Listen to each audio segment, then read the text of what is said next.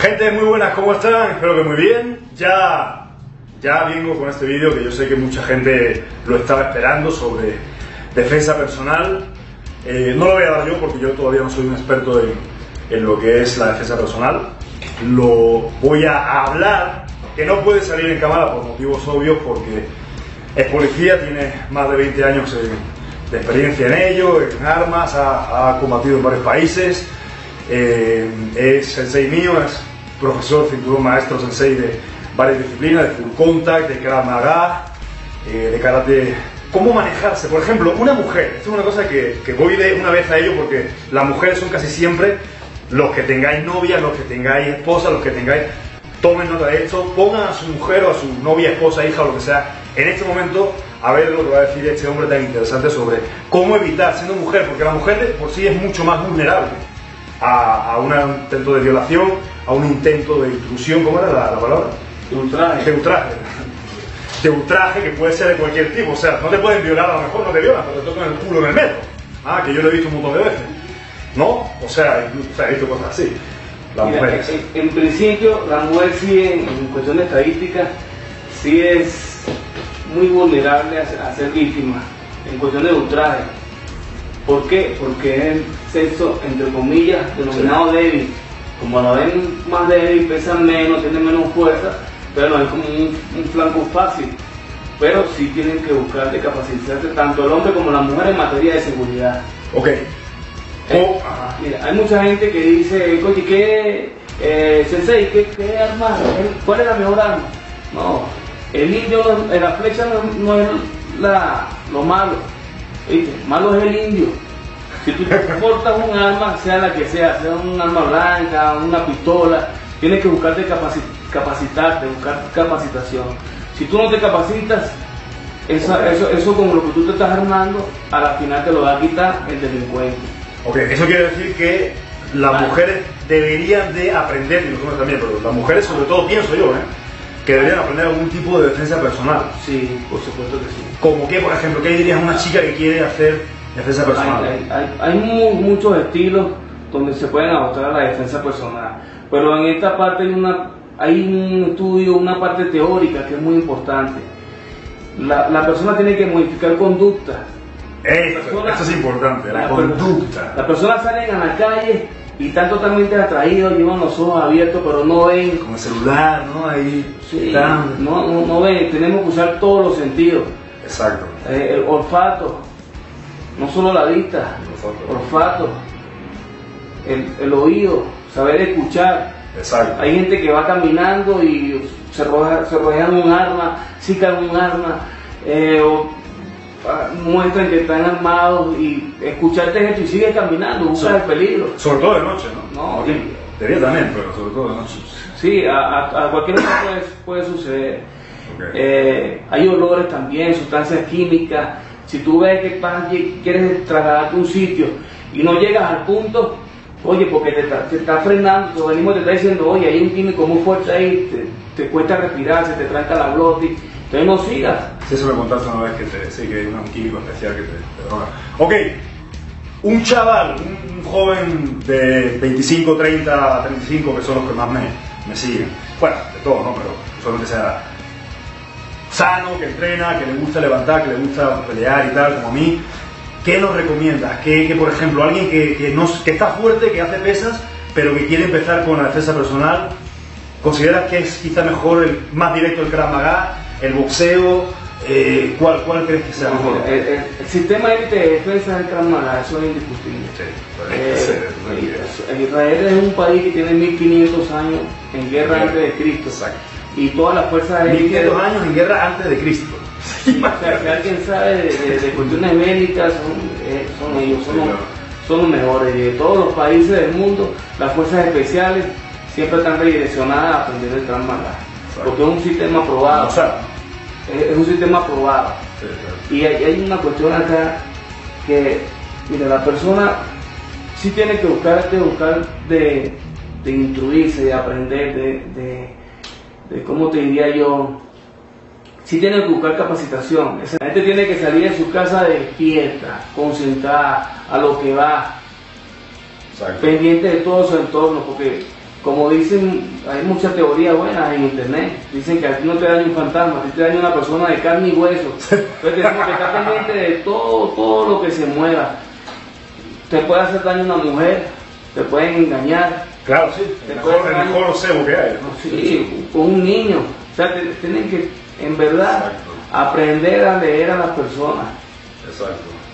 Exactamente. ¿Y qué tan importante es la mirada y el lenguaje corporal, ¿no?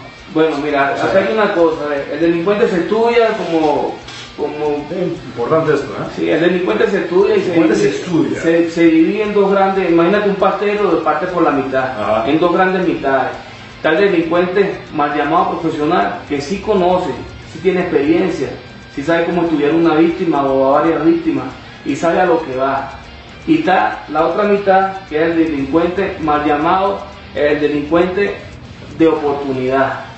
El delincuente de oportunidad es el que pulula por ahí en los sitios muy frecuentados, como las entradas y salidas de 1 metro. Ellos no saben lo que buscan en sí. Lo que están buscando es una persona que va dormida, lleva los ojos abiertos, pero va dormida, va traída, no está pendiente de su entorno. Entonces, esos son los que siempre están contando a los grupos de amigos: mira, me robaron, me volvieron a robar, me quitaron el celular. Sí, verdad, lo pasando siempre. Porque esa es cuestión de conducta. Cuando tú estás despierto y sabiendo esto, tú le dices al delincuente de oportunidad: búscate a otro. Cuando tú lo miras, mire, ya te di cuenta. Me ha pasado. Me estoy dando cuenta que vas detrás de mí. Busca a otro que sea más fácil. Exacto. Porque el delincuente de oportunidad no le gusta pelear, no le gusta lo difícil, le gusta lo fácil. Le gusta llegar, meterte la mano en el bolsillo, sacarte lo que puedas, celular, cartera, desprenderte de una cadena, de un reloj, pero no te das cuenta porque son muy rápidos y tú andas dormido en la calle. Sí, eso hay mucho en Europa, de hecho, más que bandas y tal.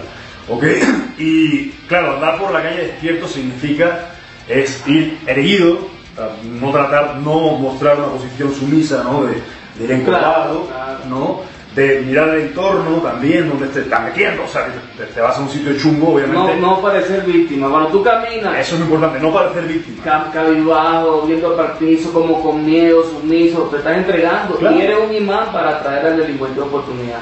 Cuando tú caminas seguro y lo ves, hay mujeres que son fuertes, hay mujeres que tú la ves en la calle y te miran así como retando: ¿qué me ves? Sí.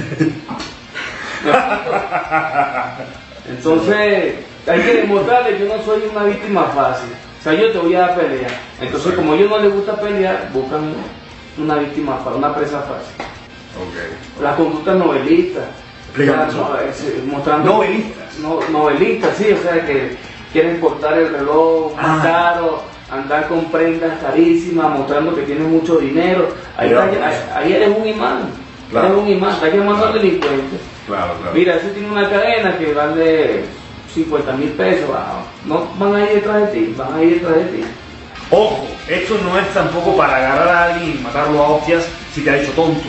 O sea, esto que vamos a hacer ahora, no hoy, pero más adelante de la clase de cómo defenderte, es para defenderte.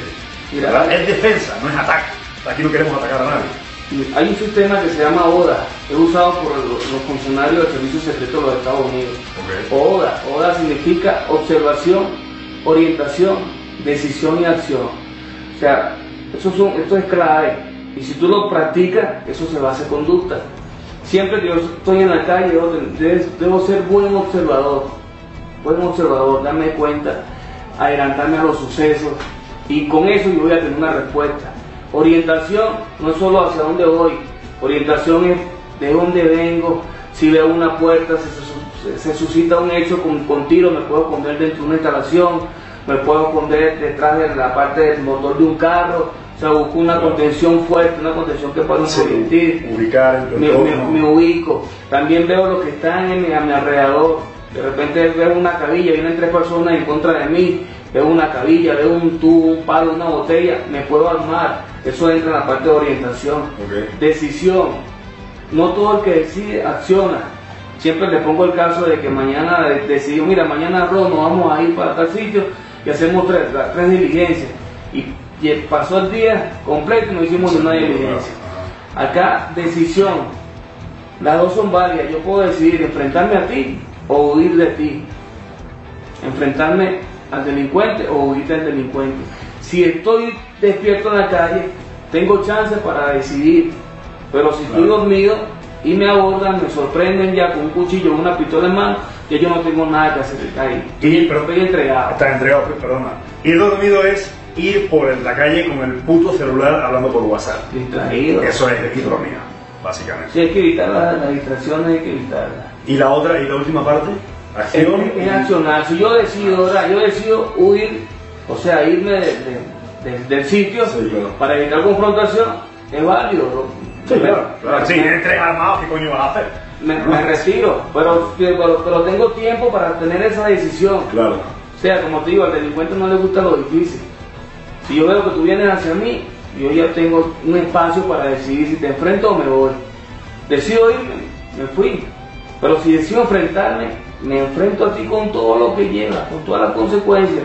Ok, y eso es lo que vamos a ver en los siguientes episodios aquí con mi sensei, que creo que es lo que la gente quiere, ver acción.